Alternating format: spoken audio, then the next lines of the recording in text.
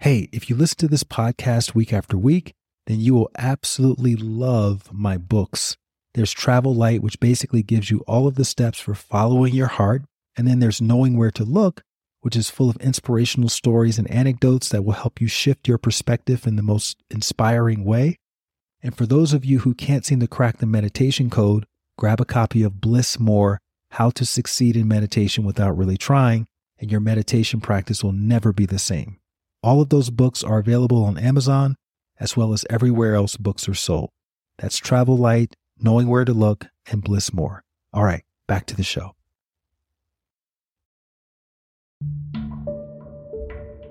The ball hikes, and then, he saw me flash that slant, so he took that away, and then he came down to the check down with Travis Henry. And I was also anticipating that because I was quick enough to come off the slant to go and intercept that ball, or at least have a big collision. And we ended up having a collision. And on this particular play, I ended up on my back. And typically, after a big collision, you get up, celebrate. But on this particular play, I'm like, Keith, get up. I'm talking to myself. I'm laying on my back. I'm like, Keith, get up. And my body's not moving. I'm like, wow, this has never happened. And I'm like, it's a very interesting feeling I felt I'll never forget, that I could feel no pain. I couldn't move. And I knew I was in trouble. It's like, and I didn't understand that. I didn't have any pain, but in my mind, I'm like, Keith, you're in trouble.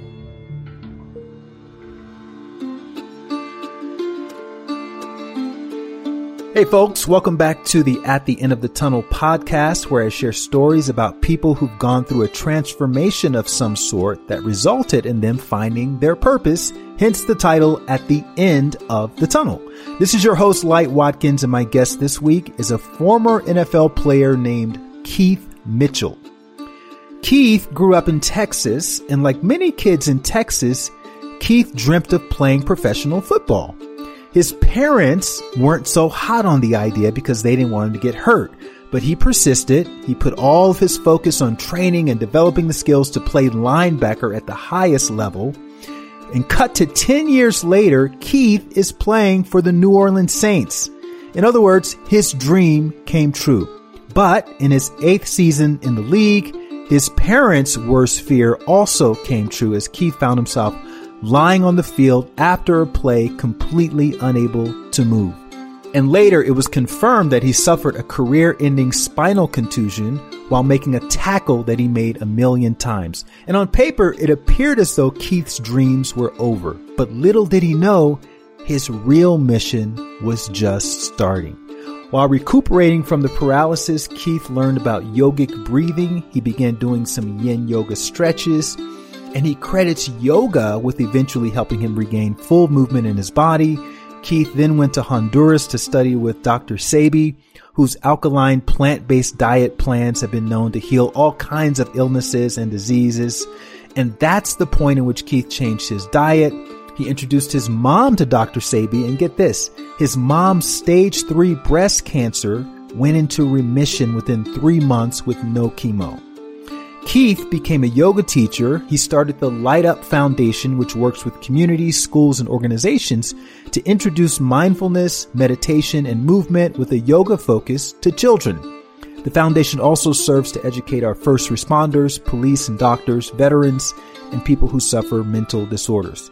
Keith has also adopted the playbook format from football to mindfulness practices, and he created the Mindfulness Playbook, which is his first book. So, needless to say, we had a fascinating conversation about expectations, pivoting your career, the importance of not playing small when you have a nonprofit, healing yourself with food, and so much more. So let's get to it. Sit back, and we're going to go on a deep dive into the world of Mr. Keith Mitchell. Keith, thanks so much for joining the podcast. I'm super excited to talk to you, man. You and I go back a few years, but there's parts about your life that I'm not very familiar with. And the way I like to start off these conversations is talking about childhood. My icebreaker question for you is, when you think back to little Keith growing up in Texas, what would you say your favorite toy or activity was as a child? Well, my favorite activity, toy, was football. Growing up in Texas, we had the Dallas Cowboys. I grew up in the country, East Texas. It was like either riding horses, wanting to be a cowboy, or literally wanting to be a cowboy as a football player, So those two dynamics of what I was exposed to as a youth, in particular with my father. My father, I consider him like an alpha male. My grandfather, I had a lot of strong, powerful men around me. So I wanted to kind of get their validation that I could be strong, I could be powerful too. So I kind of followed suit with that. And that was my thing. What was it about football that attracted you? Did you see it as a great outlet for teamwork or for leadership or anything like that? Oh man, I wasn't that deep, so I didn't see it. I didn't see it like that. How I did see it was when I saw kind of like, I guess when you see the other rappers talk about the hustlers in the community. When I saw the NFL players come through, it was like everybody was like, "Oh man, this is a star. This is, you brought the whole city came out to see him," and like they looked at him in a different way. And I'm like, as a kid, you're like trying to identify, like, I want that. I don't know what that is, but I want that, and I want that baller lifestyle. Yeah, and it's not, and you don't really know as a kid about the extent of the lifestyle. It's just that presence when you show up. It's like everybody is looking at you in a different way. And I felt I wanted that.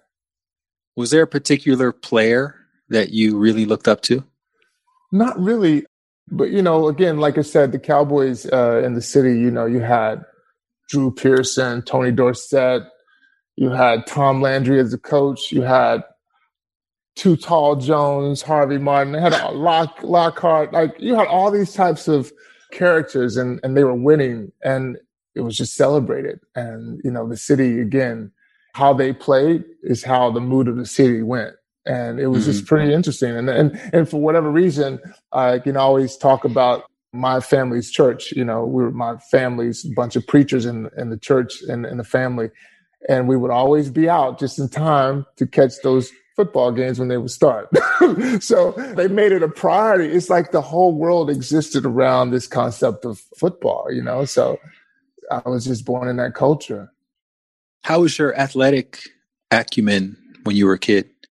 Not so good initially, and then at the same time, my mother wouldn't let me play.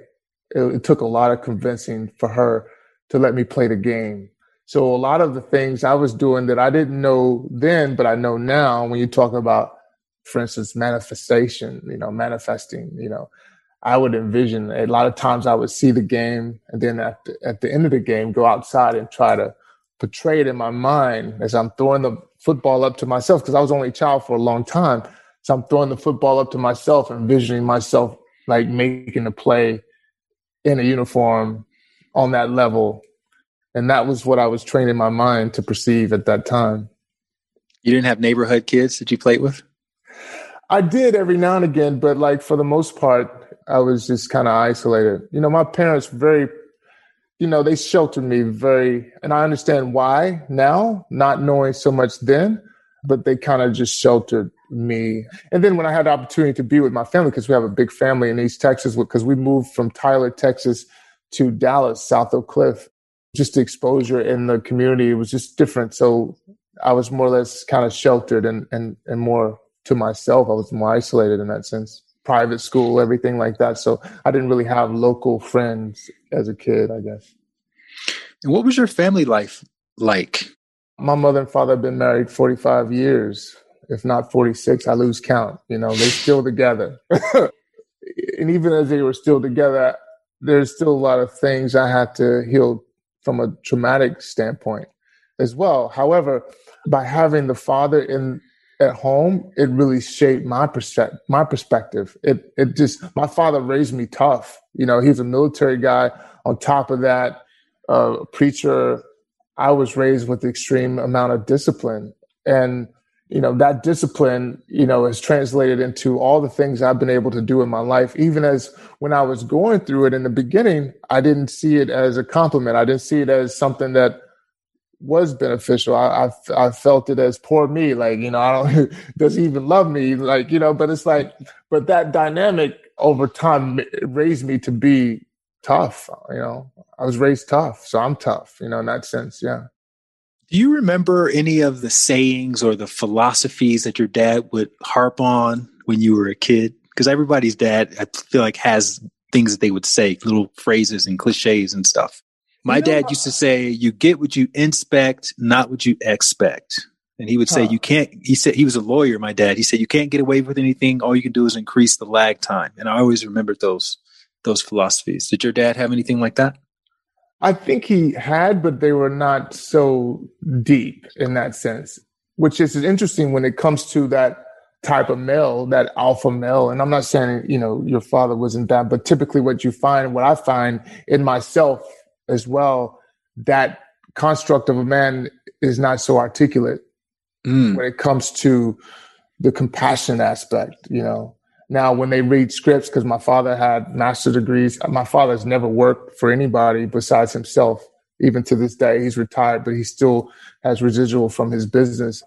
My father just never gave me those. I had the old cliches from the Bible, don't be caught in the wrong place at the wrong time, stuff like that in my opinion, don't mean anything, but they're stories, but never really cliches to really hold on to like that from my father. When did you take football seriously? Well, again, when I convinced my family, I was a small kid. Like my father's 5'7", my mother's 5'7", my father's 135 pounds, 140, something like that. I don't know how I got to this point, being 6'3" at that time, getting up to 260 when I was playing. I don't know where that came from. However, I committed myself and I started a regimen of running. Like I started running 5 miles. I started doing push-ups. I heard Herschel Walker had this thing. He would watch TV as a child. And he's like, well, during the commercial breaks, he started doing push-ups. I started doing push-ups. I started doing whatever it would take to build my body to convince my family, my mother in particular, in this case, to let me participate. So that really evolved around when I was 13. Were you secretly plotting to play, but you didn't want to tell your mother? Oh man, of course I was plotting, and it was no secret. I mean, I was just in the, I guess I always say this thing, for me, it was like church. It was we were in church for Monday night, Tuesday night, Wednesday night, sometimes Thursday, Friday, Saturday, choir rehearsal, Sunday school, Sunday night service. I was like, man, I just want to break away from just going to church.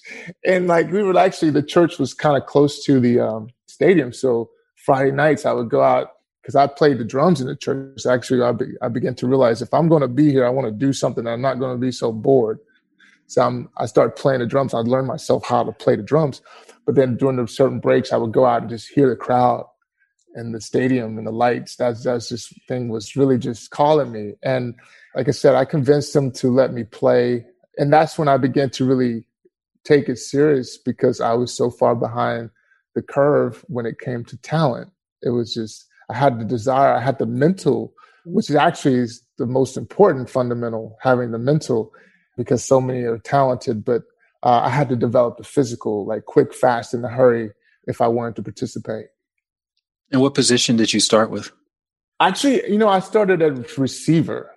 I was a receiver. And the funniest thing is they would put me out there because I was kind of scared. I was kind of, you're hearing those pads click, clack, in Texas, they hit hard. I'm sure in Alabama too. So, I was a little attentive, I was a little shy out there, And so they had me play receiver. And I think they put me out there because I was intimidating because I had a little bit of size, but they never threw me the ball. So when I got to my sophomore level, I was introduced to a coach, and he put me on defense, and he began to give me the tools I needed to play the game for real. And those tools, it's like he taught me in a sense of a switch to turn this switch on, and all the frustration, confusion that I had in my life trying to figure things out, I could just put it all into what I was doing as transforming as this linebacker to just hit people and hit them as hard and as aggressive as I could. And it began to be my canvas. It began to be how I dealt with my frustrations, my unanswered questions. I began to put that into an action, and I went full steam ahead.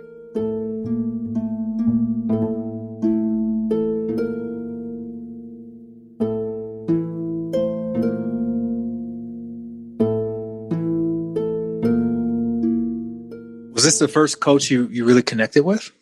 Well, yeah, the first one I had as a freshman, what he did tell me that really stuck with me, he gave me the question, where do you see yourself in 5 years? He gave me that question. And that question really hit home for me because I never thought about it.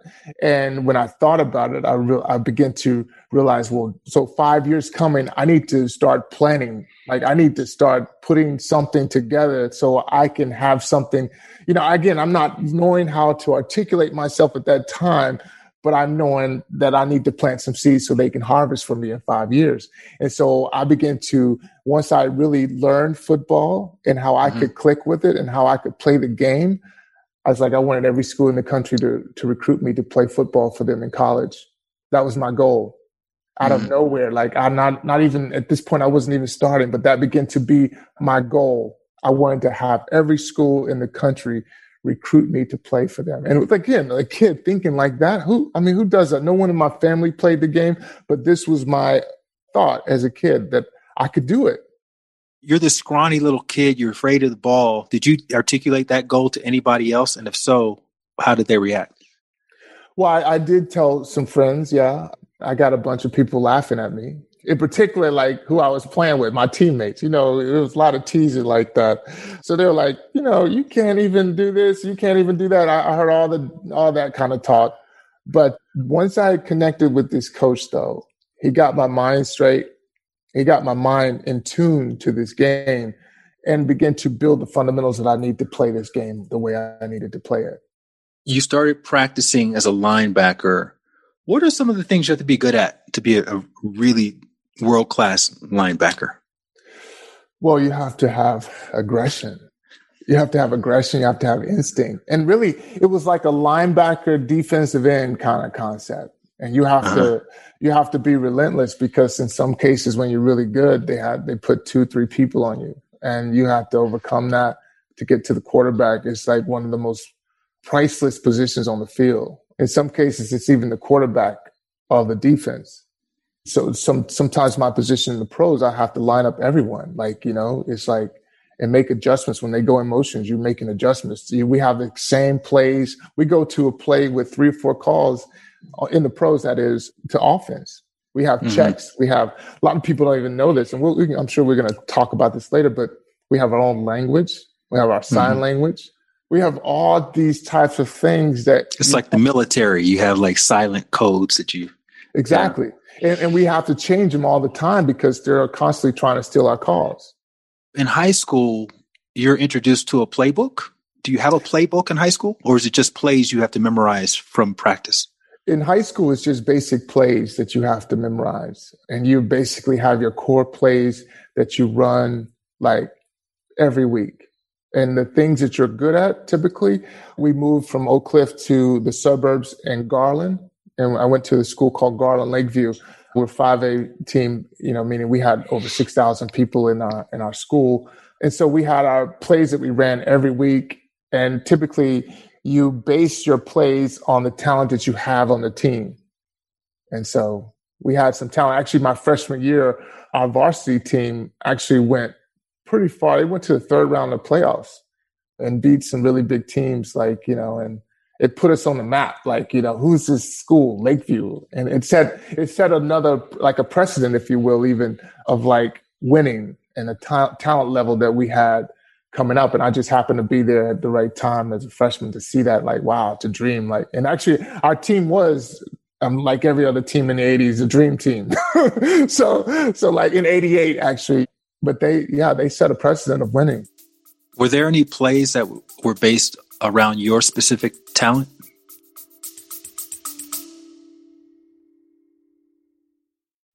Hey there, really quickly. Have you wanted to find your purpose or be more grateful or start a daily meditation practice, but you're not quite sure where to begin? Well, if inner work is like a drop of water, thehappinessinsiders.com is like your ocean. That's my online community where you can learn real-world techniques for cultivating more fulfillment from the inside out.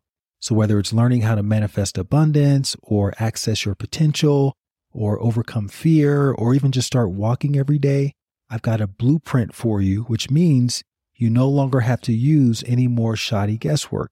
And you don't have to use the lone wolf approach to improving yourself.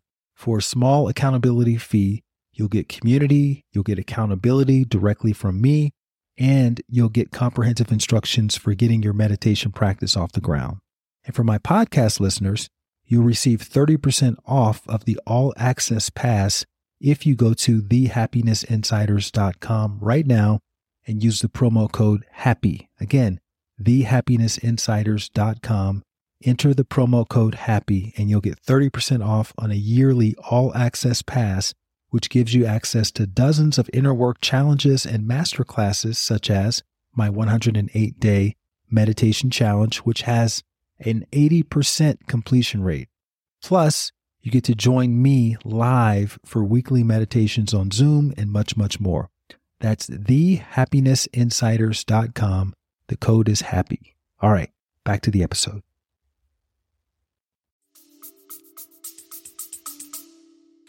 Not that I really remember. My team basically kind of let me go. Like I could line up any side of the ball I wanted, wherever I wanted, and I could just go. I had the reins to like just navigate the way I wanted and get after the quarterback. And I would have like 100-some tackles, 20 sacks, all district, all state, all American. My senior year, I was defensive player of the year, amongst some really amazing talents, And again, I'm just this kid from East Texas who just had a dream, a vision that I could do it. What do you think the difference was in you and all the other kids who were playing, all the other good kids who were playing? Like, what made you how did you rise to that level so quickly?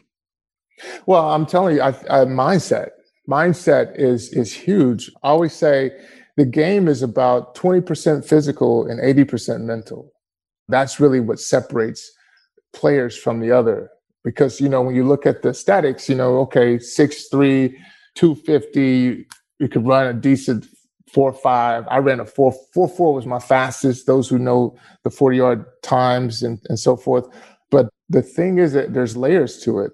Here's the thing. There's players who could play well in practice. There's players who could not translate that practice play to the game. It's like we had this saying, don't be afraid to be great. A lot of people had stages of fear of being and excelling. And I didn't have any fear with that. I wanted that. This is who I was, and so I didn't run from that. I ran right into that. Would you be able to tell that someone didn't have the right mindset compared to your mindset? Well, I could see a lot of things. I could see their preparation. I could see, it's something as slight as like their jersey number, how they saw themselves, What's the jersey number thing? Well, jersey number thing is like my number was 23, Okay. a lot of the players who wore the single digits, it's like they thought that about themselves. 23, I was like Michael Jordan, the GOAT. Like I want to be that, and whatever I do, and so it does tell a lot about a player. Like in the pros, you see a receiver who has a number 14. Well, they weren't banking on him making the team. Just gave him a number. You know what I'm saying? It's like that dynamic does play a part. It's like, it's all mindset. It's all, how do you see yourself? Which is so interesting. It's interesting when you look at it, when you translate it to what we talk about in the meditation or mindfulness world. So you were 100% convinced you were going to play in the pros at that point in your life? Well, yeah, because when you commit, you can't have, as soon as you begin to have a backup, well, then you're already lost. And were you recruited by a bunch of schools?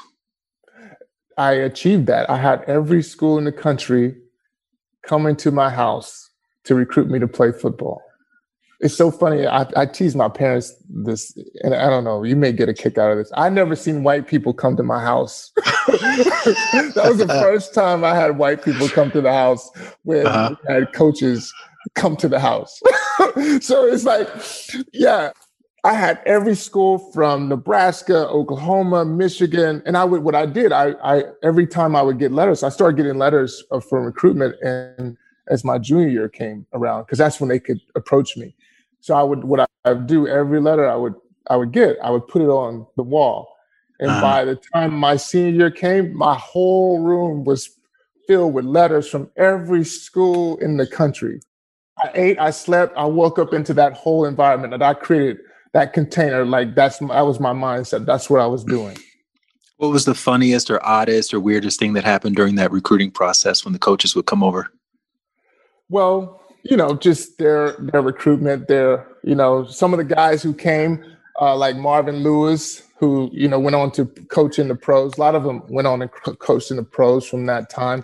Just the engagement, like to believe it, like, wow, I have this school wanting me to play. I have Notre Dame coming. Which you got Lou Holtz. I had Texas A&M. I had USC. Like these guys like wanted me to come play for them. That's like, wow, it came to pass, which introduced me to possibility very young. Why'd you choose Texas A&M? Well, here's the thing. I narrowed it down to two schools, and it was USC and Texas A&M.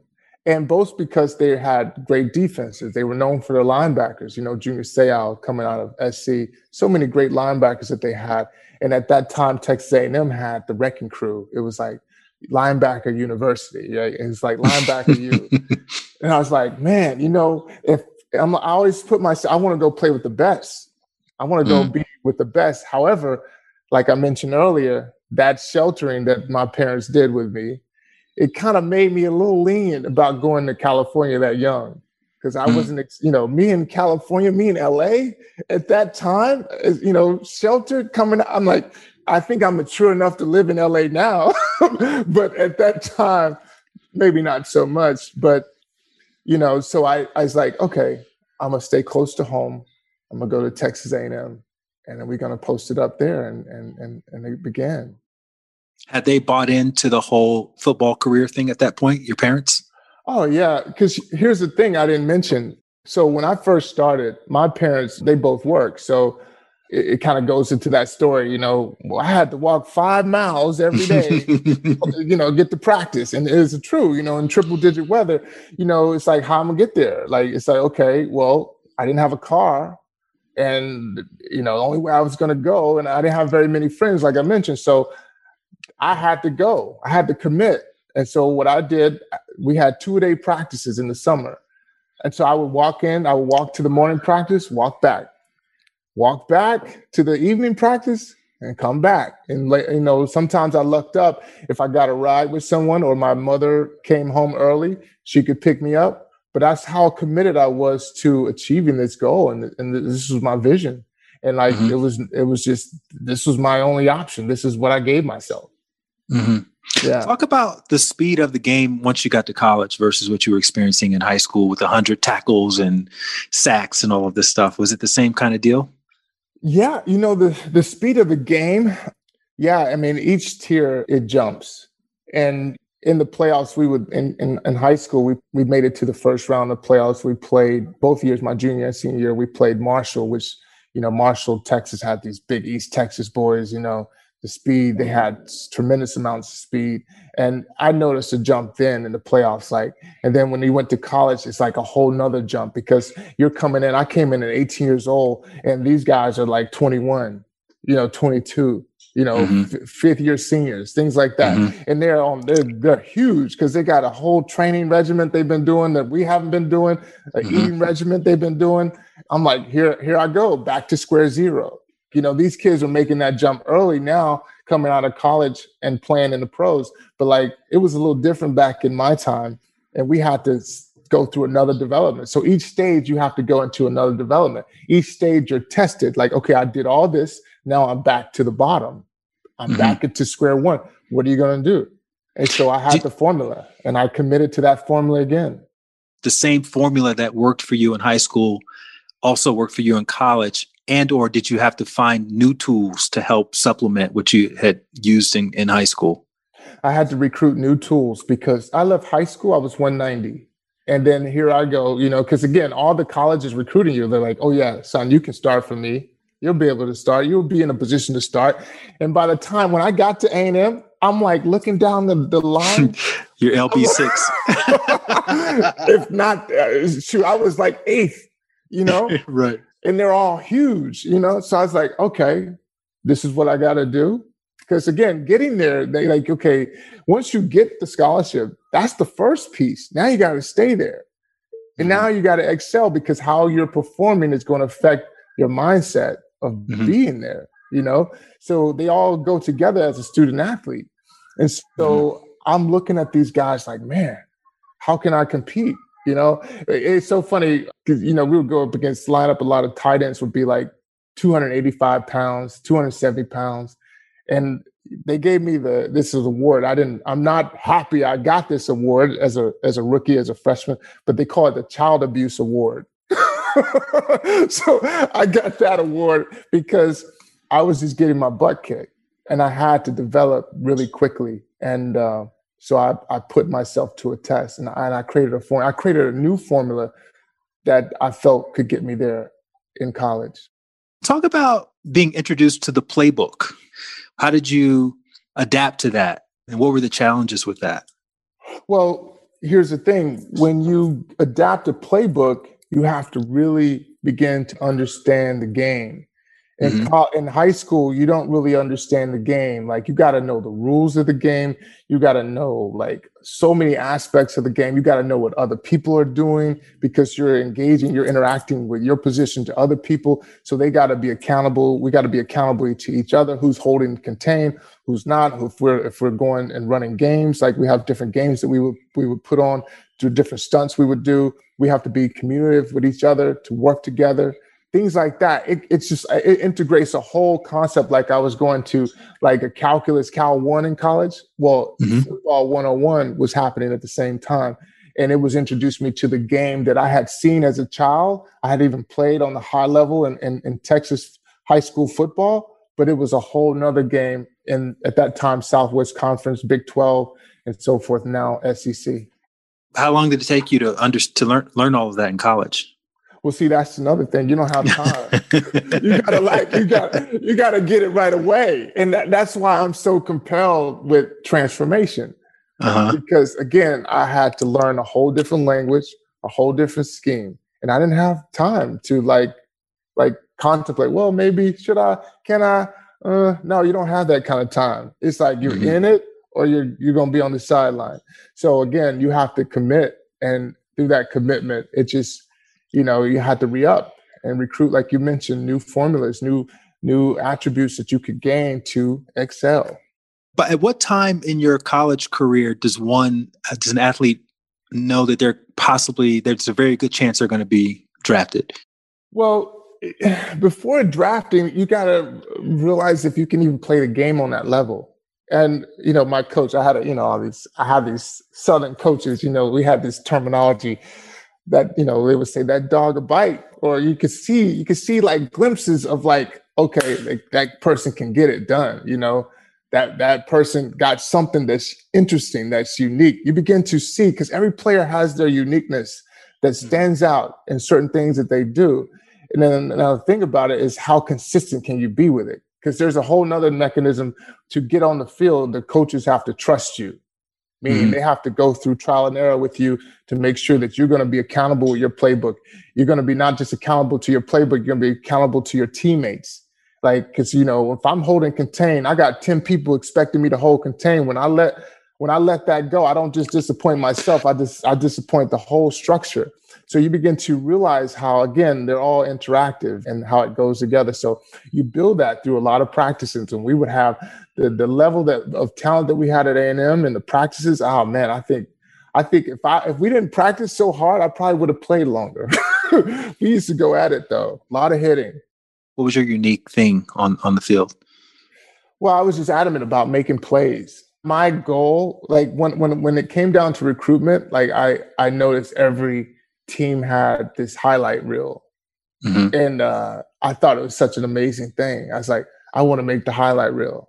And then I had another thought after that when they would come to College Station or wherever we would go play, they had to come through me to beat us. They have to deal with me to beat us.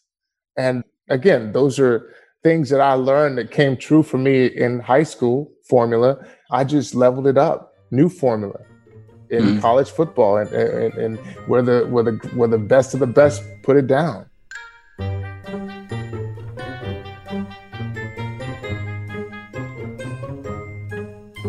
What year did you declare for the draft? I left college in 96, 96. And interesting thing enough about my story, even on top of that, because I was Southwest Conference All-American, all conference in the Southwest Conference. I was all conference in the Big 12. We moved to the Big 12. I was also my senior year AP All-American. So in comparison to all the great players in college football, I was one of the greats. You know, we played Michigan in the Alamo Bowl. I was defensive MVP of that game. They had Woodson. They had some really great players on that Michigan team, and we kicked that butt.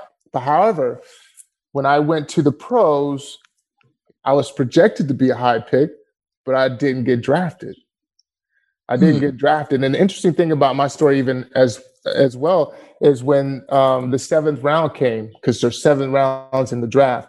So Bill Cowher, who was the coach of the Pittsburgh Steelers, he called and he was like, well, I'm thinking about drafting you. And it's like, and, you know, I knew who I was. I knew I could play the game. And he said, I'm thinking about it. And I was already I was in my emotions, and it really wasn't setting well with me about what happened with me falling in the draft. I was like, Coach, I think you'd be better off picking someone else.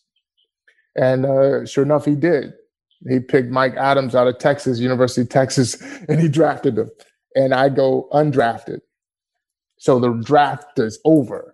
Were you at home? Did you have a party? People were over? You guys were all watching TV? Like, what was the vibe like? I had people, because I was expected to be drafted. I did everything, as they say. I did everything right. I did everything I was supposed to do. I played my role as a college player to a T, and come draft time, I didn't get drafted.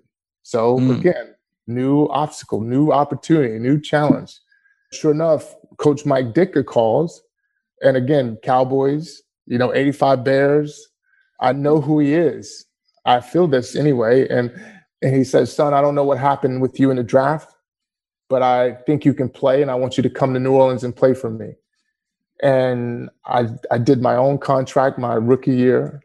And I went to New Orleans. I was like, well, if it's close enough to home, if it doesn't work out, just come back. Meaning you didn't have a sports agent or anything like that? I had a sports agent, but how it happened with being a free agent in the free agent market, not being drafted, is like you have a basic contract that you sign for. And I think my signing bonus, so the contract, my rookie year contract was $131,000. I think I had an $8,000 signing bonus that I negotiated, whatever. And, it is what it was. And then I came in as a rookie, became a starter. Were you on the practice squad at first, and you just kind of worked your way up and clawed your way up to becoming a starter? No, I came in day one.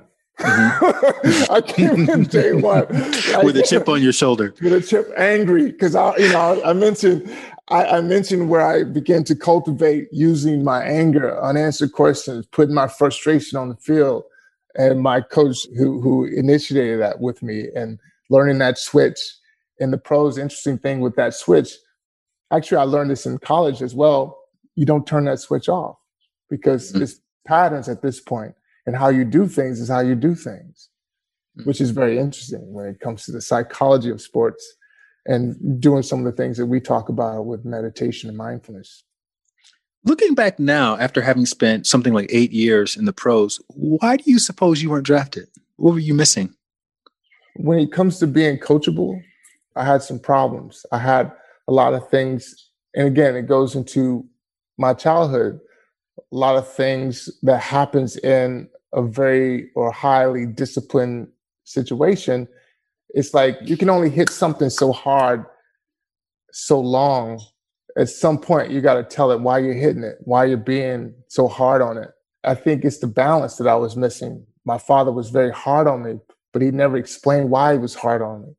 He would push me in certain ways to make me this alpha, or, so it creates consequences. It's the ripple effect. So I began to oppose authoritative positions in my life, in particular with coaches and how they would, do things with me. So I had problems when it came to be coached, and maybe that could have been it. When you brought the question up, those things come out to my mind, because I really did a lot of things that I wanted to do in college. I didn't have, they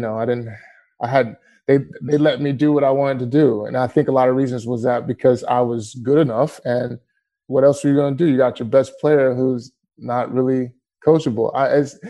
But so maybe that was it. I don't know. However, when I went to the pros, so for instance, the position I played in college was like a hybrid linebacker position. So I would rush the quarterback, and that's basically what I did. I did very little dropping in coverage to cover tight ends, running backs, and so forth. Now, interesting thing enough, when I look at Bill Cowher and the Pittsburgh Steelers, that scheme fit me the best. But I was in my emotional state. I didn't really realize and see it that way. However, going to New Orleans, they're more like a traditional linebacker position where I had to learn football all over again, like a whole nother 101. I had to learn how to cover running backs. We got like Ricky Williams and people like that in our camp. I had to learn how to cover tight ends. I never covered tight ends before in my life. I had to cover receivers in some cases. So I had to learn football all over again. And I had this amount of time, this amount of margins for error, because you're talking about the best of the best. And so I had to learn. How did you do it? How did you do it so quickly? You have to surrender to it. I'm here. I know I can play. I know I can run. I know I can hit. I know I can do the base fundamentals of it. I just have to be open to learning. Did you have a coach that worked with you one-on-one on the off hours to help you drill these different plays with the tight ends and whatnot? No, but the thing is, I had a good coach. His name was Rick Ventura. Like, I just had to, again, be open to receive the information. So when he would teach other people, I'll be in tune to listen. The little techniques that I had, like, we had people like in our camp, Jack Del Rio, who's, went on to be head coach of other teams. I had Winston Moss, who was a linebacker who was with the Packers or Tampa Bay for a long time and went on to be head coaches, who were the intricate coaches that would help us learn technique and things like that. But I had to get it on my own. And it was lights, camera, and action. I had to do it in the most extreme, stressful moments ever, with the best of the best. And this is, again, why I'm so convinced that transformation is possible. It's just allowing yourself to be open to receive the information. You basically now at this point achieved the dream, right? So what's the difference in playing for the fun of it versus playing for the sport of it versus playing for your livelihood, your salary? Is there a qualitative difference in how you approach the game? Oh, yeah, definitely. Because how you're perceived is like a business. You got real situation. You're talking about real money. You're talking about real money. And there's no days off. That's where those statements come, no days off. I didn't have sick days. You don't have sick days. Even if you're sick, you're there. So you just have to apply yourself. It's like, again, what do you want out of it? And I saw a lot of the guys who were first rounders, and because they got the big money in the beginning, they could be babied. And a lot of them were babied their whole careers. However, I didn't get that opportunity. So again, it began to shape how I saw the game and how I prepped for the game. Yeah, it just laid a foundation for me that I just stayed with the whole time. I was like, it was just a student of the game. And I did everything. I called plays. I lined everyone up. Like, I was a quarterback of the defense. What was your mindset like at this point? Now you've become the guy who is the baller, the player. You're going back to the neighborhood, seeing the kids are watching you now. Oh my God, Keith Mitchell's here. Yeah. He's with the New Orleans Saints or the Houston. Did you feel happy, or did you feel successful, or how did you feel inside? Well, yeah, definitely. It's an interesting feeling. It's a feeling that you accomplished something and people appreciate it. And, to set out a dream as a child is profound. Like, again, it's like a lot of people speak the word possibility, but they've never really experienced possibility. So once you experience something, you can't not unexperience it. And so it gets you and creates a whole nother range of mindset for possibility and what that can look like for you. Mm-hmm. So I guess what I'm saying that to say, well, by my second, third year, I was getting voted for the Pro Bowl, and the Pro Bowl is your peers, your coaches, the fans, and they were putting me in the position to be considered one of the best in the game. By year 8, you're traded to Jacksonville. You now have been in the game long enough. It probably has slowed down a lot for you. So you're able to like play with more precision and more intuition and all of these things. And then you get to this, what is it, the second game of the season? Yes. First home game? Yeah. Talk about that. What happened? Well, before I talk about that, really, I want to go into when you look at the game, what you begin to realize is, granted, guys are big, they're strong, they're fast, but you do begin to access more angles to the game. One of the things that was most profound for me from college, I had more of a linear perception of the game. So it was more like here, like straight ahead. And then when I got to the pros, this one veteran, he taught me how to put my fingers here in the front and just gauge it to my peripheral. And so when you can take in consideration the peripheral angles, now I can access more angles to get to the ball. So even as I'm fast, with these new angles that I can access, I appear faster. Yeah. Chess, not checkers. Yeah. Yeah. Okay. So now in Jacksonville, again, Jack Del Rio was one of the position coaches I mentioned who was in my rookie year Saints camp. He got his first head coaching job, and so we knew each other from there. So when he got his job, he wanted me to come play for him. So I signed up. I said, okay, let's do the deal, and went to Jacksonville. And it was very interesting because I was known for making and scoring touchdowns and a lot of sacks and big plays, period. And so we were playing Buffalo. Drew Bledsoe was the quarterback. We had played them back in '98 when he was in New England. And I had intercepted him on a route that I thought they were going to be running that game. And so I took it for 50 yards when he was with Belichick with New England. And so he's in Buffalo now. We're in Jacksonville. I'm seeing the setup for that same play. It's a 3-by-1, 3 receivers to the field, 1 in the boundary. And I know they isolate me with the backside with the running back. So they're either going to isolate me with the backside running back, or they're going to try to throw that backside slant. And so I'm seeing that, and then I'm seeing that running back. And so the ball hikes, and then he saw me flash that slant, so he took that away. And then he came down to the check down with Travis Henry. And I was also anticipating that because I was quick enough to come off the slant to go and intercept that ball, or at least, have a big collision. And we ended up having a collision. And on this particular play, I end up on my back. And typically, after a big collision, you get up, celebrate. But on this particular play, I'm like, Keith, get up. I'm talking to myself. I'm laying on my back. I'm like, Keith, get up.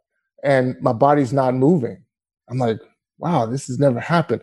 And I'm like, it's a very interesting feeling I felt. I'll never forget that I could feel no pain. I couldn't move. And I knew I was in trouble. It's like, and I didn't understand that. I didn't have any pain, but in my mind, I'm like, Keith, you're in trouble. When we, as casual recreational viewers of football, watch a game on TV, in a play like that happens where a guy is laid out, they'll show the replay, right? And you'll see, the guy twisted his ankle. What would we have seen on that replay of you making that hit with the running back that would explain why you were laid out? I don't even know if it would explain why I was laid out. But as I go and hit, I notice my teammate, the other linebacker, comes in and he's trying to hit the running back, but he also hits me. So I hit the running back, big collision, and then my teammate hits me, another collision within that one collision. And now I'm on my back. And then as I'm laying down, my hand is up, but it's like not moving. Like my body is just froze. Like I jolted my nervous system. I was diagnosed with a spinal contusion. It's like my body was just like in this paralyzed shock, and it wouldn't let go. It didn't do that for a long time, actually, for about a month. So I was diagnosed with a spinal contusion. I wake up in the hospital. The doctors are there sitting there. They don't know, I've been told my whole career that doctors have all the answers, and they're sitting here looking at me like, I don't know. I haven't seen this before. So I don't know if you're going to be able to walk. I don't know but my mindset is, will I be able to play? I'm not even thinking about walking, which I'm not even thinking about really my health. It's about, I've known myself to be this role, this character as a football player. And this is who I identify with. I'm looking at trying to hold on to it while it's actually it's leaving me at some point, I guess.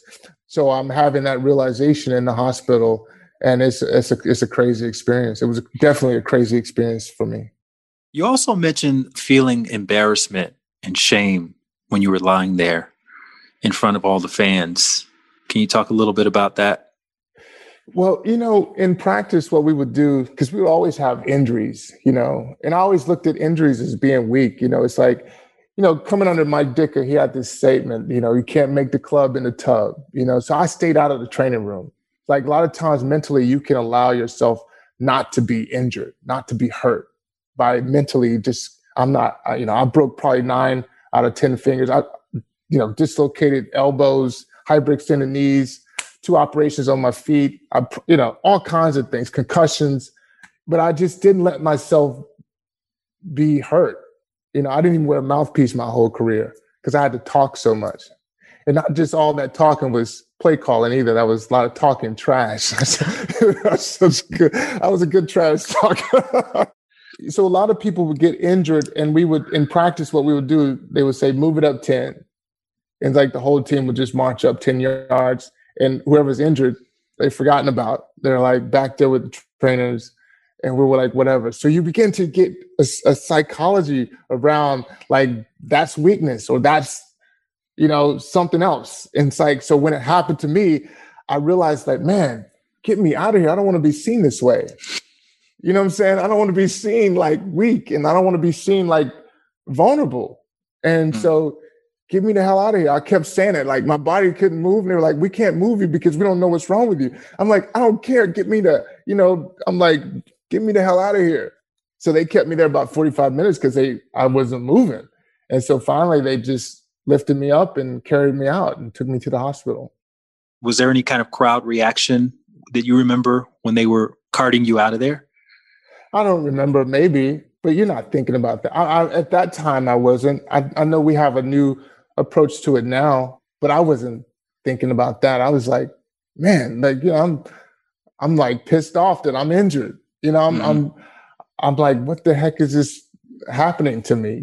Because I'm feeling invincible. Like my body is like, I can take, tremendous amount of pain and wear and tear. I've been doing it for my whole life. So I'm looking down at myself because I'm feeling my body let me down. I don't know, whatever psychology I had in my mind at that time, but that's what's going in my mind. So what's the prognosis for spinal contusion? Are we talking surgery? What were the doctors talking about? Rehab? Really wanting to be cautious with what we were dealing with, because at that time, unlike now, there's so many protocols around the spine and these types of things. This was like probably one of the newer cases with it, even though we had spinal cord injuries previous, but it's just not like it's in detail now. So they didn't really know what to do. They did suggest doing operations, but I didn't feel comfortable with them doing operations, from their opinion. So I wanted to go. I always had my own doctor, my agent. I was with Lee Steinberg at that time, probably the premier agent in the industry at that point. And so I had my doctor in Florida. I would go, they sent me down there to check in with him to do a second evaluation. I just didn't want and trust the surgery because I didn't feel that they really knew what all they were wanting to do. Prior to that, I had a tear in my right groin, and they had diagnosed it. They had misdiagnosed me with a hernia. And they were actually about to operate on me for a hernia, and it was a torn muscle. So I was like, I was already on edge with them at that time because I'm like, hold on. So I didn't feel comfortable going through the operation on my spine. Were you financially okay at that point in your career? Was that a concern at all? I didn't even think about like my career was over. My mind didn't even conceive that. Financially, I was fine. I had done really well for myself in the industry. So that wasn't a problem. I wasn't thinking about that. It was just the character and the role that I had known myself to be. And really, I feel that's really what I was wanting to hold on to, because that's the only thing that I identify with. So when did your new reality set in that you were not going to continue playing? So I set out about a month, and through the month, probably month and a half, I started getting some movement. And, again, I'm thinking that I'm like invincible and so I get some movement and I go back. So I was in Dallas. I had a home in Dallas and I stayed there I had my own quarantine, I call it. And I was going through a lot of reflection. I was isolated because I didn't want people to see me in this situation. So I was isolated by myself. I had a lot of time to think and in thinking also began to go through a healing process where I call it just unthaw my body. My body started getting mobile again. And then I went back to Jacksonville and tried to go through rehab to try to get back on the field.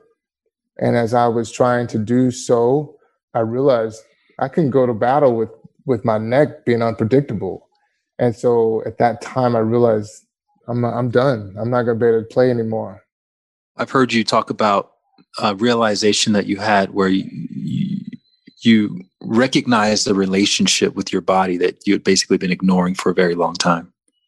Yeah. Well, typically as an athlete, you don't think about relationship with your body. But here's another thing.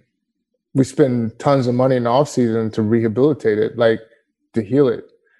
But at that time, still thinking for his relationship, I didn't still think it and consider it as a relationship. I think my mindset, as I see a lot of students I interact with even now, we tend to think relationship starts when it's another person. Mm-hmm. We skip the idea of relationship with ourselves. And so if I had a relationship with myself as an athlete, it was the relationship to push myself, not mm-hmm. necessarily to listen. Because I pushed it to limits way beyond I could ever push it to, the miles that I ran and still do. But in the hits, I mean, how many times, thousands of times I've jumped in the air and fell on my spine. It's like, so yeah, it's just a whole revelation of realizing that through the process of healing, I've had to repair those and discover that personal relationship was going on to create and allow the healing process to take place for me. If you were by yourself and you couldn't really move, how are you negotiating just basic life activities? So I did have someone who was staying at the house, who was cooking for me, taking care of me, moving me around and so forth. I had someone like that. Was that the nurse who told you about breathing? Well, I had another nurse initially with that when I went back to Jacksonville and I was still seeing the doctors and so forth. And she talked to me about breathing. This was someone else that I had hired just to help me do the things I needed to do while I was, in my isolation.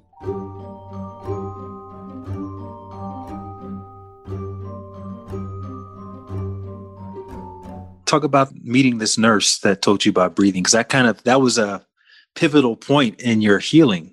I feel like. Yeah. And that really, for when I had my time in isolation, those are some things that I began to reflect on. She talked to me about breathing when I was in the hospital initially, and I never considered breathing. Like I never thought about it from a principle or fundamental.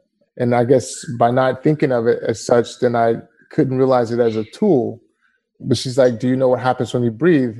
And she's like, on the inhale, the diaphragm pushes down. On the exhale, it pushes up.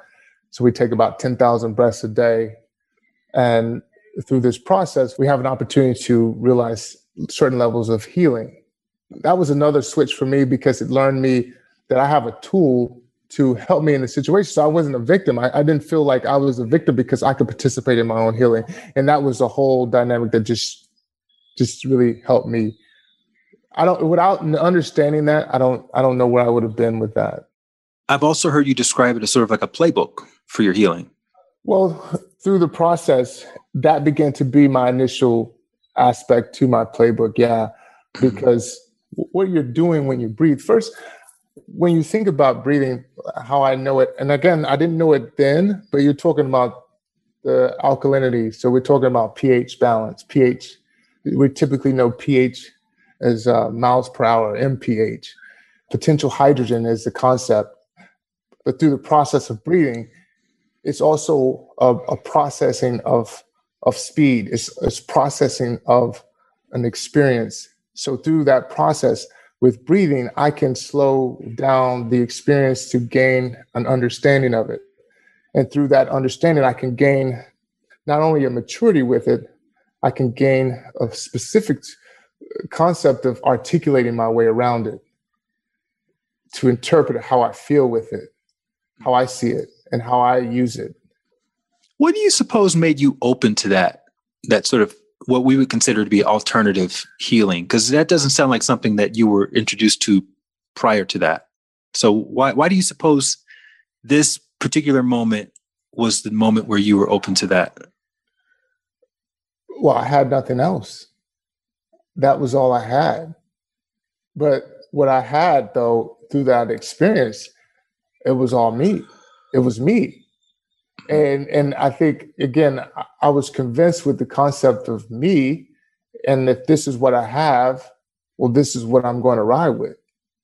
You know, it's like if you go to Vegas and I'm gonna bet on me, you know, and I've done it my whole life. That's been my whole formula, you know. And so if I got something to do with it, well, it's going to get done because I want to be here, and I'm not trying to be here average. I'm not trying to be here mundane. I never existed that way. I never thought that way, even when I didn't know how to articulate it. Now, again, I'm articulating it from a perspective that I know now that I didn't know then, and I'm just putting it all together. But it allowed me the maturity that I didn't have to process it, meaning not to freak out, to have anxiety, like the poor me concept. Even though I did have it, I just didn't stay there very long. And I had something to pull myself out of those situations. So, and then I began to realize how I could articulate myself, meaning like that alpha construct of a man is someone who doesn't speak on, I need help. And I began to realize to speak on, I need help. So when I talk about articulating, I'm not talking about the profound words. I'm talking about simplicity at this time. And it's just basically, I need some help. I need somebody to help me through this. You know, this is what's going on with me. I'm having these kind of thoughts. I need this. I'm feeling this. And I began to open those conversations up. Did it work quickly or did it take a little while? Well, I didn't have, I didn't have, again, I'm telling you about previous, and you talk about college football, you talk about pros, you don't have time. It's like high stressful moments. You know, the game is on the line. The more I'm numb, the more potential I can have my nervous system be out of whack, the more potential I have that I could stay in a more restrained or paralyzed state. So I'm looking at every opportunity to gain it as like, this is game time. This is the real game time. My life is on the line. How do I want to be on the planet? And so I didn't have those moments to negotiate. And this is what I had. And I put it to ultimate test. So you were investing hours each day working on conscious breathing. And one of the things I did a lot in my bedroom, I had the nurse help me with, they would put me in pillows with these bunch of pillows. I would be on the floor and I'd be in these different postures, like whether it be a spinal twist. And I would just stay in these postures and just breathe into whatever I was feeling. I don't know where I got this from. I had been in, typical calisthenics, stretching, but never putting these things together. I'm not even saying that I knew what it was. I didn't know the concept of yoga at that time, but I was putting myself in these positions and just breathing.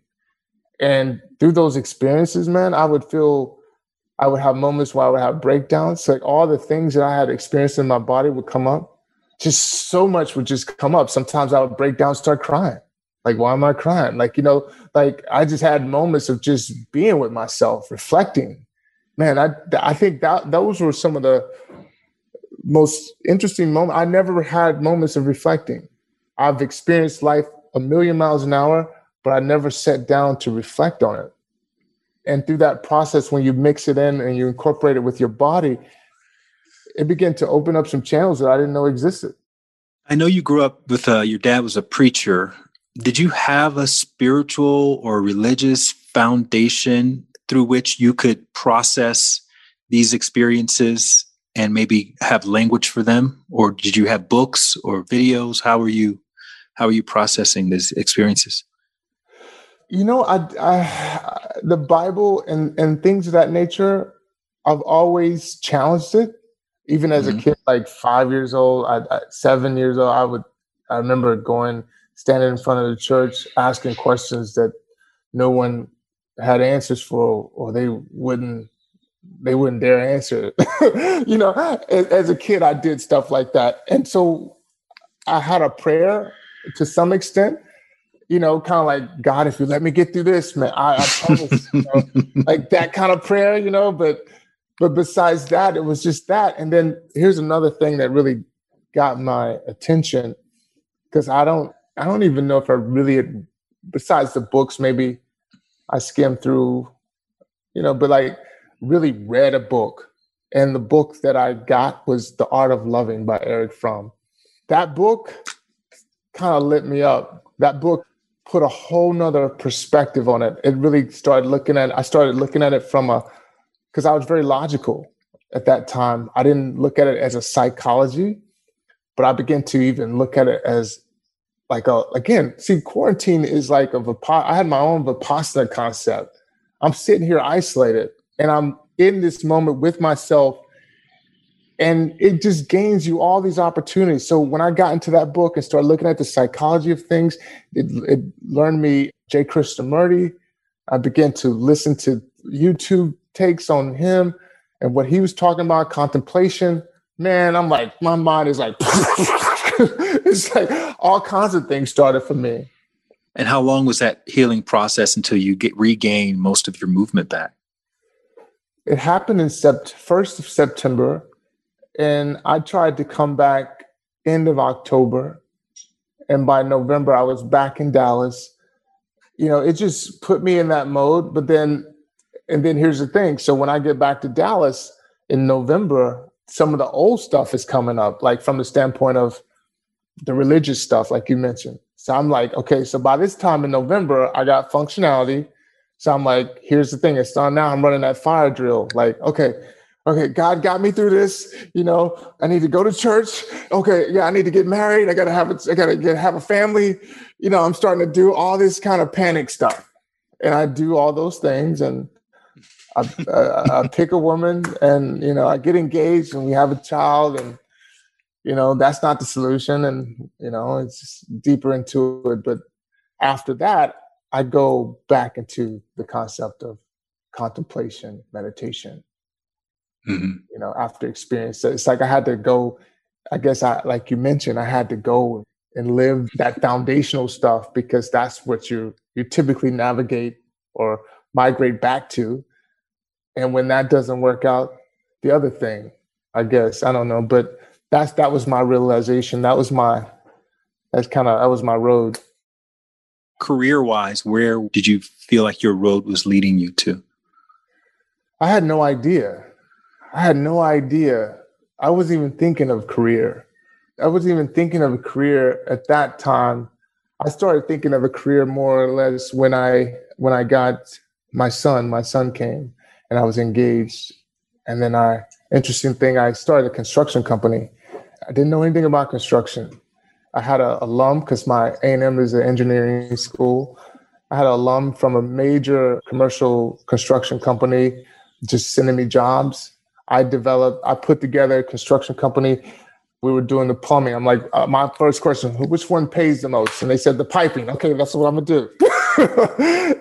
I got one of my old teammates he was in Dallas at that time with the Cowboys, and he invested with me, and we were just building stuff in Dallas. So we would get all this business. Like we were building on like the Cowboy Stadium.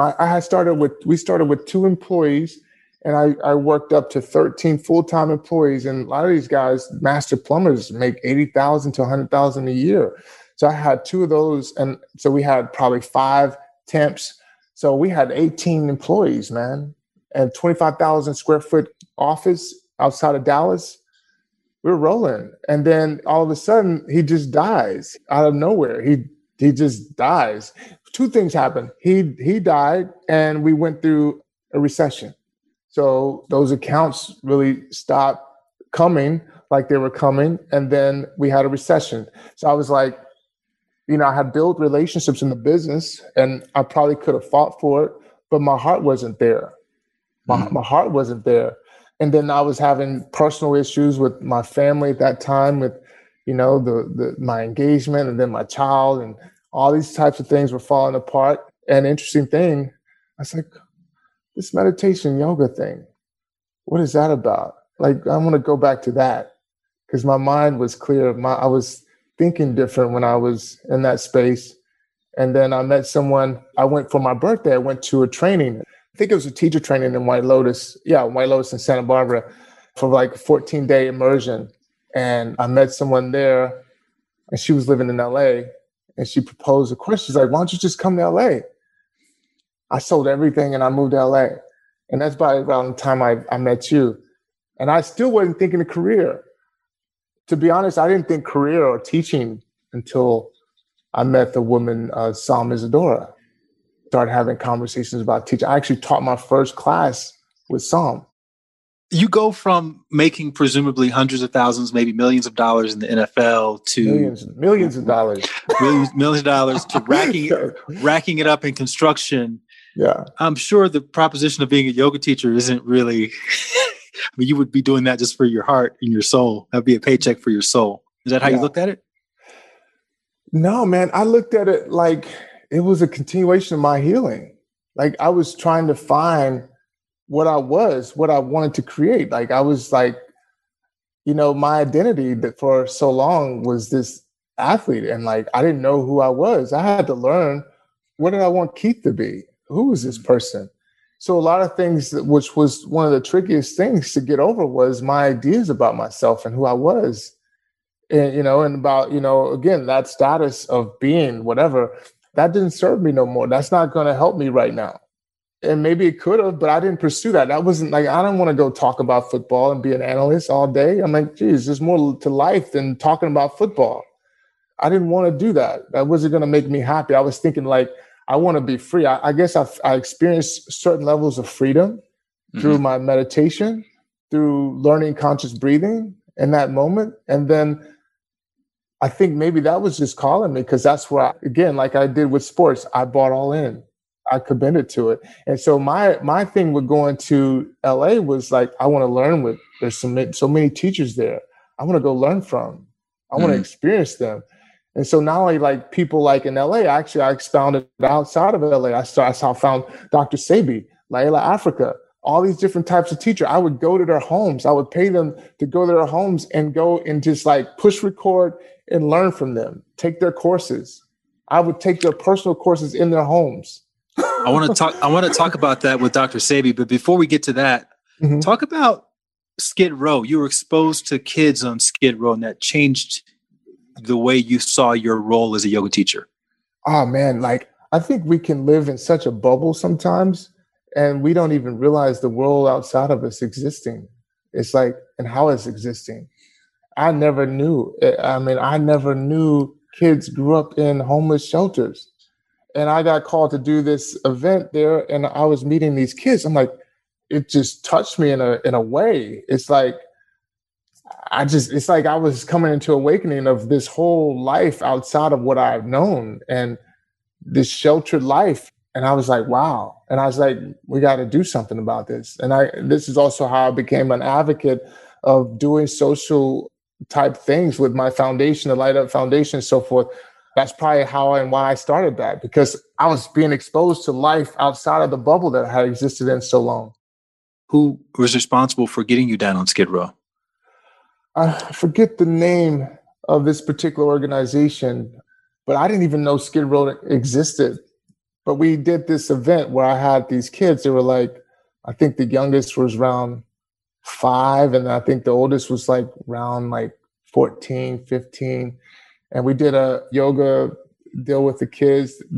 We had them separate, and I had brought a football out. And what I would do, I taught them the concept of true north, to stand in your true north and like to speak your truth and their truth. What do you want to be when you grow up? And then I added the football piece to it. I would throw them a pass, right? Throw them a pass. Whoever raised their hand, they catch the pass. They stand in the true north, and they speak their desires of what they wanted to be, where they saw themselves. Like, again, I guess I'm taking it from my coach. Where do you see yourself in 5 years and so forth? So it really just touched me, man, and changed my life. And so many things in LA changed my life and really shaped me to what I am now. And so it was just a continuation, which led to the Mindful 5K event that you came to at the Coliseum. Like, people in the community looking at me like I'm crazy. Like, how is this guy going to pull this off? How you're not going to, come on, what? We've been here forever and we ain't done nothing like that. So how are you going to, and I'm like, I was just that started from being in my first retreat. I'm like, LA needs to retreat for the community. Like, I'm like thinking like that in my mind. But at the same time, I also have a business mind. I come from a place of knowing how to execute business. And like I said earlier, I negotiated my first contract in the pros. So I'm also familiar with negotiating, sitting at tables where big money is taking place. And so in that event, we raised $500,000. You've also said that we, especially like the wellness community, we tend to think small in nonprofit spaces, but we think big in for-profit spaces. Yeah. Can you talk a little bit about that? Yeah, for some reason, I think maybe because we feel, and I can get it. I get it. Sometimes we think, who do we think we are? When we want to put a staple into the world and say, we need to do it this way, or this can be corrected. And so maybe we go and minimize our opinions about certain things. But I'm apparently not that way because I've never thought small, and I don't believe this is the time to think small. And so I always thought big. And that's why I named my foundation the Light Up Foundation, because I realized I started seeing like how all these organizations are doing the same thing, but because they're in competition for the same money, they don't associate with each other. But I'm like, well, how are we ever going to build if we're all on our, in our private places? It reminds me of being in the pros, because in the pros, you're always looking for your edge. And so you may learn a new training regimen or a healing regimen. You just keep to yourself because it's doing so much for you. You're like, I don't want them to know about it. It seemed like that. And so I'm like, no, we can bring this thing together and we can divvy up, because in that $500,000, what we did, we divvied the money up to the organizations that participated.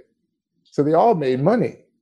My goal with that was just kind of showing how we could think in a different way to get all the things that we want, and then also make even more progress moving it together. And talk about the mission of the Light Up Foundation. The Light Up Foundation is just bringing awareness.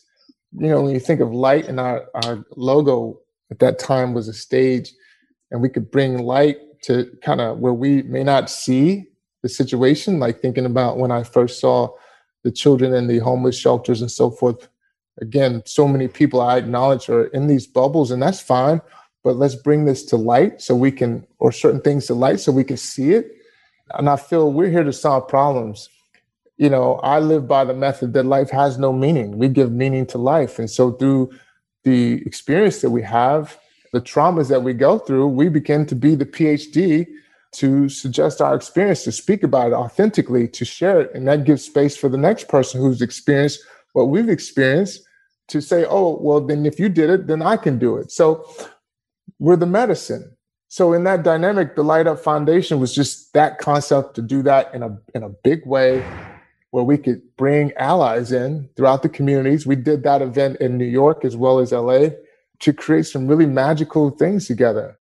So when you and I first spent some one-on-one time together, we went out for dinner. And I remember you ordered a burger. Yeah. And I got some kind of vegetarian stuff because I was vegan at the time. Mm-hmm. And then next thing I know, I see you posting these clips of being in Honduras. I'm like, this dude just keeps going. Is he going for dental work? Like, what's he going to Honduras for? Did get some dental work.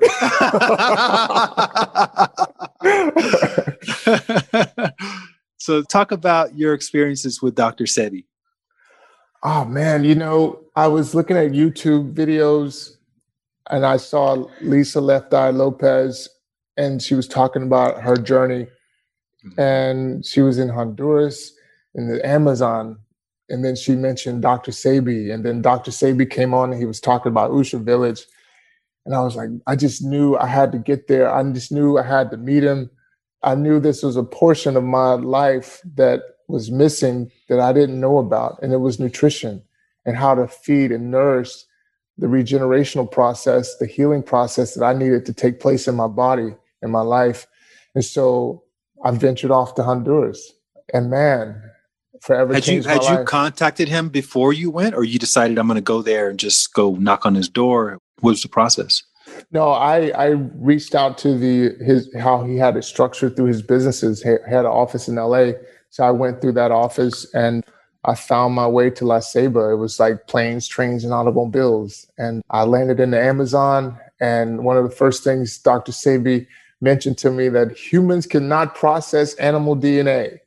And it was like a ding that went on in my mind. And I was like, wow, okay, this is what it is. And I began the process of alkaline veganism. And through that process, I began to reap the benefits of it. And again, not to just speak about it, but to live it. And I probably have taken, a couple hundred people to Honduras to experience the healing, including my mother, who was diagnosed with stage 3 breast cancer. And my mother was cured in like 3 months at the age of 60 when she had breast cancer.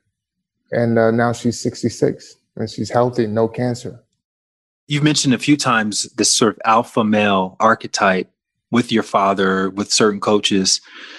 What was your impression of Dr. Sebi when you laid eyes on him in that regard? Man, Dr. Sebi was just like, he was just one of those types of people you just sit and listen. The knowledge that he had, you just didn't want to waste the time of, what you know. I want to know what he knows. I came this way to know what he knows. And so I just sat and listened, and whatever he told me to do, I did it. And I began to just learn from him. And like I said, I've been to his home probably 10 times. Dr. Sebi, at that time, when I first got to Honduras, first time, his youngest daughter was 3 years old. And his oldest child was, I think, 60, 22 kids. And he was in his 80s at that time still, I guess. I'm like, whatever he's doing, I don't want to have kids, but I still want to be in the game. So I'm like, he's a master and so many facets of living. And so how can I learn from him?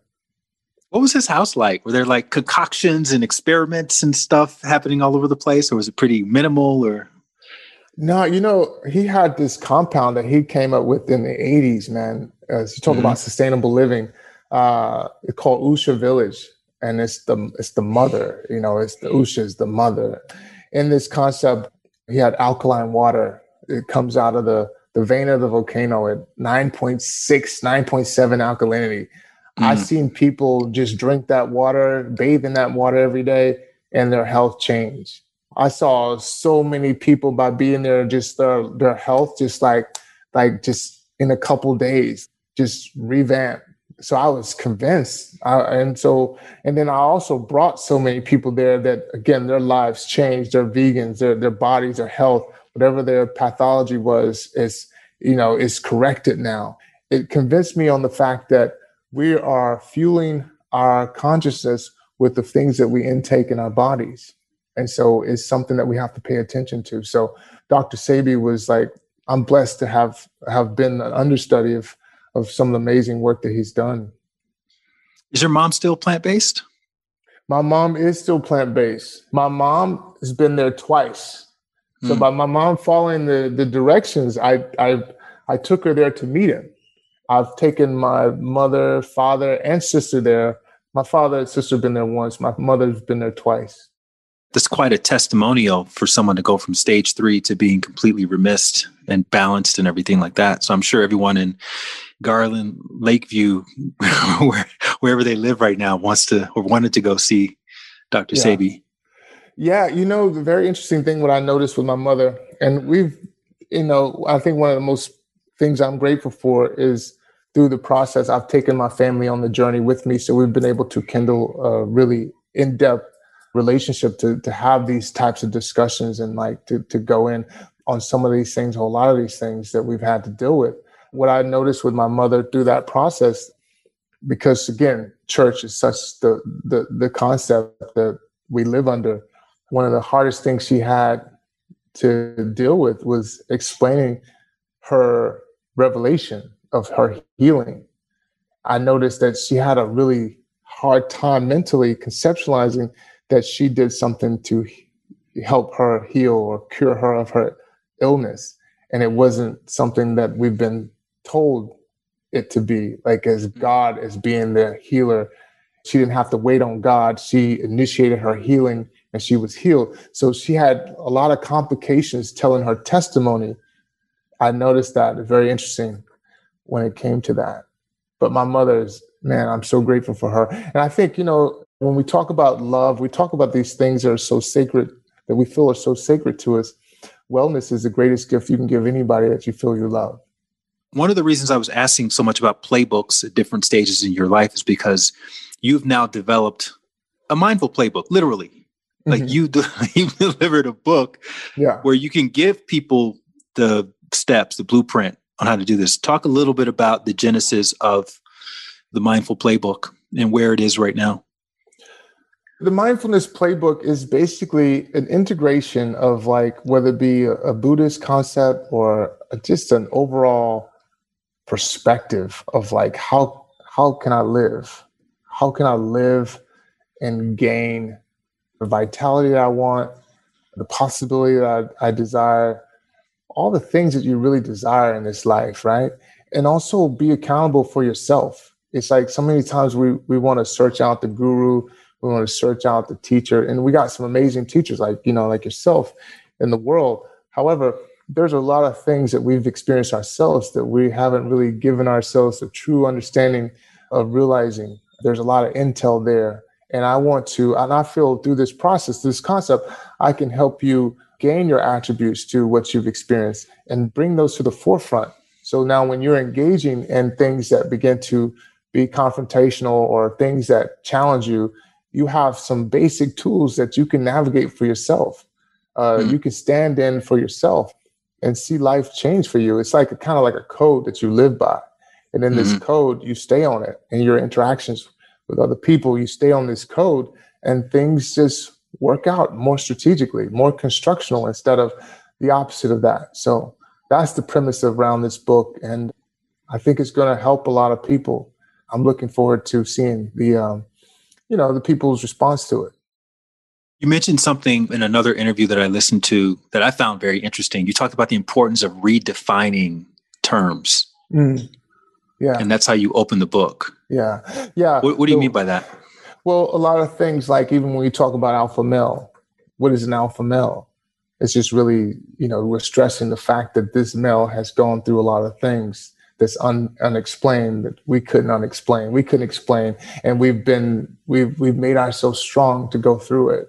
And so it's an opportunity to look at that. And that resilience is necessary to a point. It's allowed us to move through these things. However, there's some more developmental aspects that can take place for that male. And what does that look like? So now I can come out of the alpha, let go of the hurt, and just be the mature male, the expanded version of the male. Or you have wife, or you have single mother. You have all these terms that we've taken on. And by taking on these terms, we take on the burden in which we've learned these terms. So we begin to, if we're speaking spells into the world, if the words we use are landing us in these places, well, what do these places look like? Are they defined by me? Are they defined by outside sources? And do I want that? So now because words are meant to be tools, not to be our jail cells. Or our limitations. So it's like hip hop did it, it turned bad into good and the world had to catch up to it. It's the next level thinking. It's a whole concept that I feel that can really land us into these places of what we want to accomplish and a strategic opportunity to gain these ways that we can get to it. That's beautiful. And you also talked about yoga being less of a series of movements and more of a principle. Yeah. Yoga, it's like a growth and development. It's like everything that you want someone else to experience with you or you want to do to them is you establishing it with yourself. If you speak of patience, well, let's establish patience for ourselves. Give yourself a chance to develop and move and put your body in a position where it can open up and gain more access, more space around the heart. If it's compassion, if it's patience, well, we begin to realize these principles to, in another sense, reincarnate ourselves in this experience that we get to partake in every day, to get out and to know how we did it this one way, and to come back and do it even better the next day. Not that we're comparing ourselves to another person, but we're comparing ourselves to the effort in which we put into it. And that effort doesn't mean just gaining and going through it and doing every posture correctly. That effort is also giving yourself permission to take breaks, relax, and allow yourself the steps of developing. So I share the practice like that. It's a relationship piece. When can we get our hands on this book, man? That's been the thing. And we got some, politics that we got to play with it. But it's going to be an audio. It's going to be obviously the hard copy, ebook. Trust me, I'm trying to get it out ASAP. No one wants it out faster than you, right? Exactly.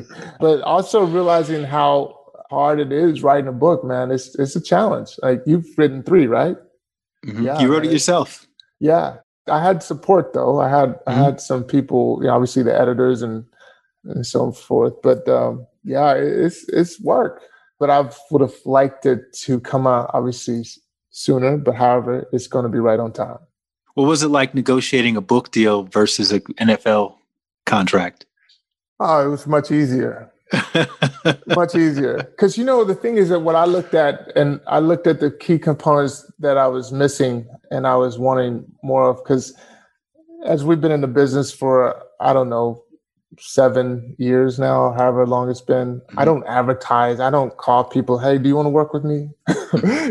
I just respond to emails. It's manifestation. It's one of the most profound energies that we have. This is why one of the reasons why I'm in Mexico, Intimacy Mastery 2, because we talked a lot about the words we use and the thoughts and mindsets, right? However, that's not the most powerful energy we have.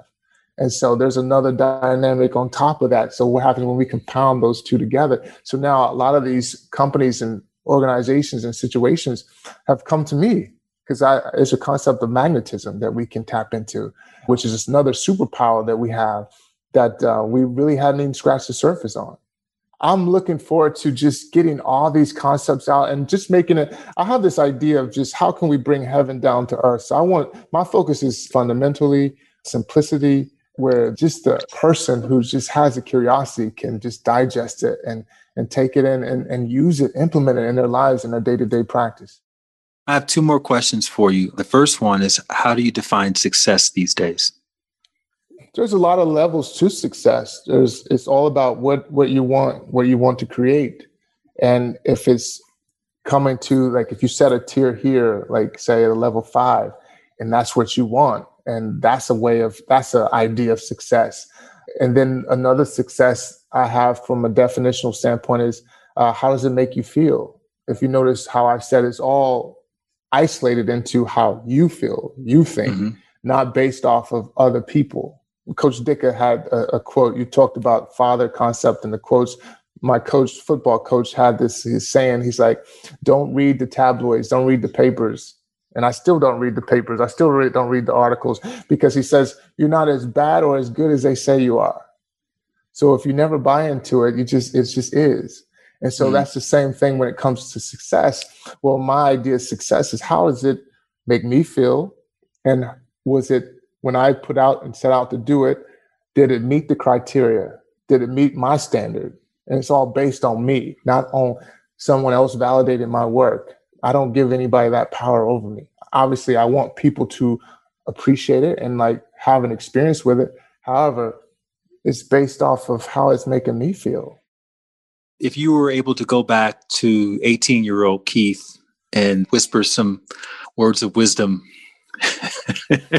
into his ear, what would you say to him? Well, I would say to him, enjoy it.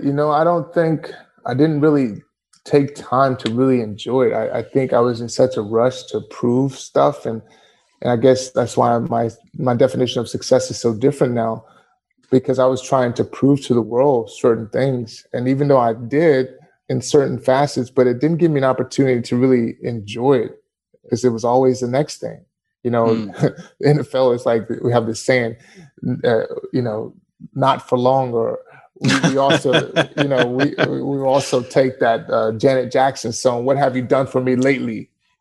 That's how the approach is with teams and their expectations of your performances. So I was kind of caught up in that circle. And since I got into this new way of being, I just allow it. It's not that I'm not intentional. It's not that I don't plan and create and prepare.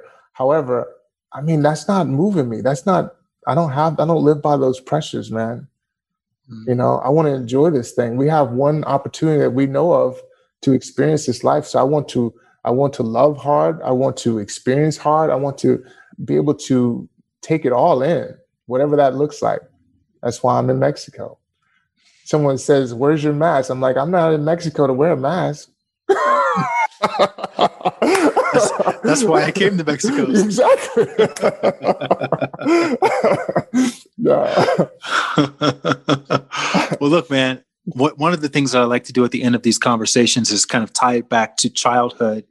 Your connection is pretty obvious with the football, but I think we can go a couple of layers deeper than that. You know, and one of the images that I keep going back to in my mind as I hear your story is of you throwing the ball up in the air and catching it by yourself and having that vision and having that drive to overcome all of the objections that you were getting from really the biggest presence in your life, which was your own parents, and dedicating yourself to doing whatever you had to do to be able to compete at the highest level.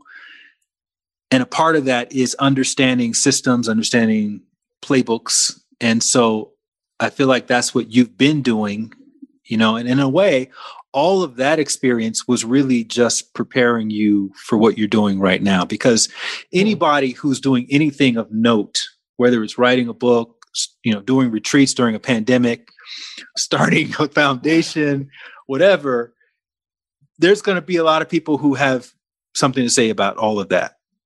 And you have to be able to see yourself not being drafted and get up and go and try anyway. Because life is not, in life, you don't get picked most of the time. Right. So your story, man, of coming back from being paralyzed and just all of the things and learning how to heal yourself and bringing your mom into that community and just everything that I've witnessed you doing is just, you're one of the most inspiring people that I know. And I'll be transparent here. You know, I also learn from you to think bigger when it comes to nonprofit stuff as well. You know, when I was at your 5K, I was like, damn, this thing is huge. Yeah. Like, how did he do that? How did he pull that off?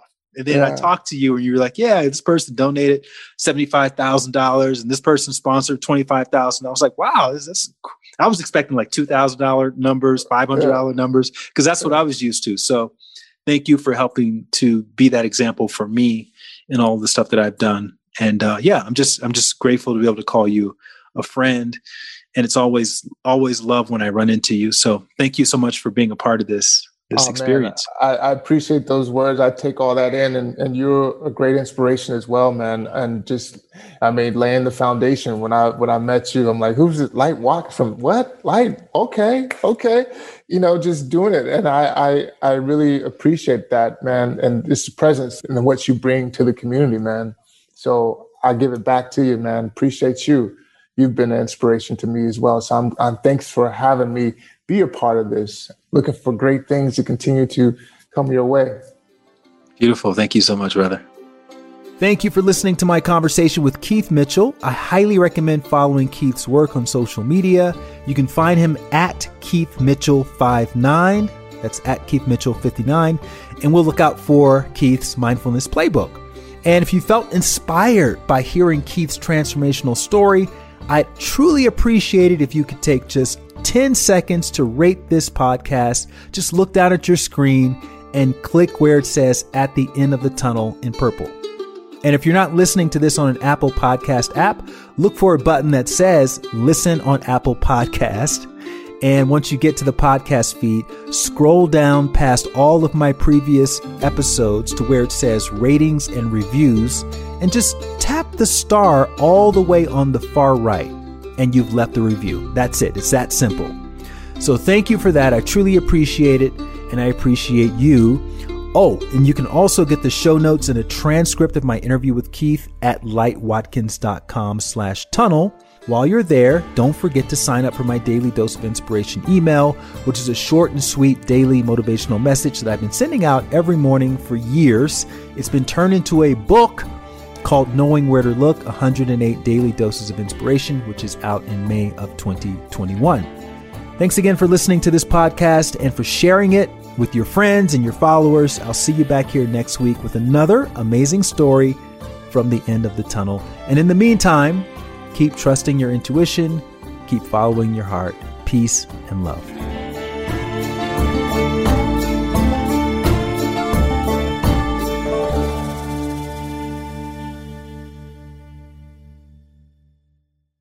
If you want to get a little extra nudge when it comes to following your heart and taking leaps of faith and believing in yourself each day, then you want to sign up for my free Daily Dose of Inspiration email.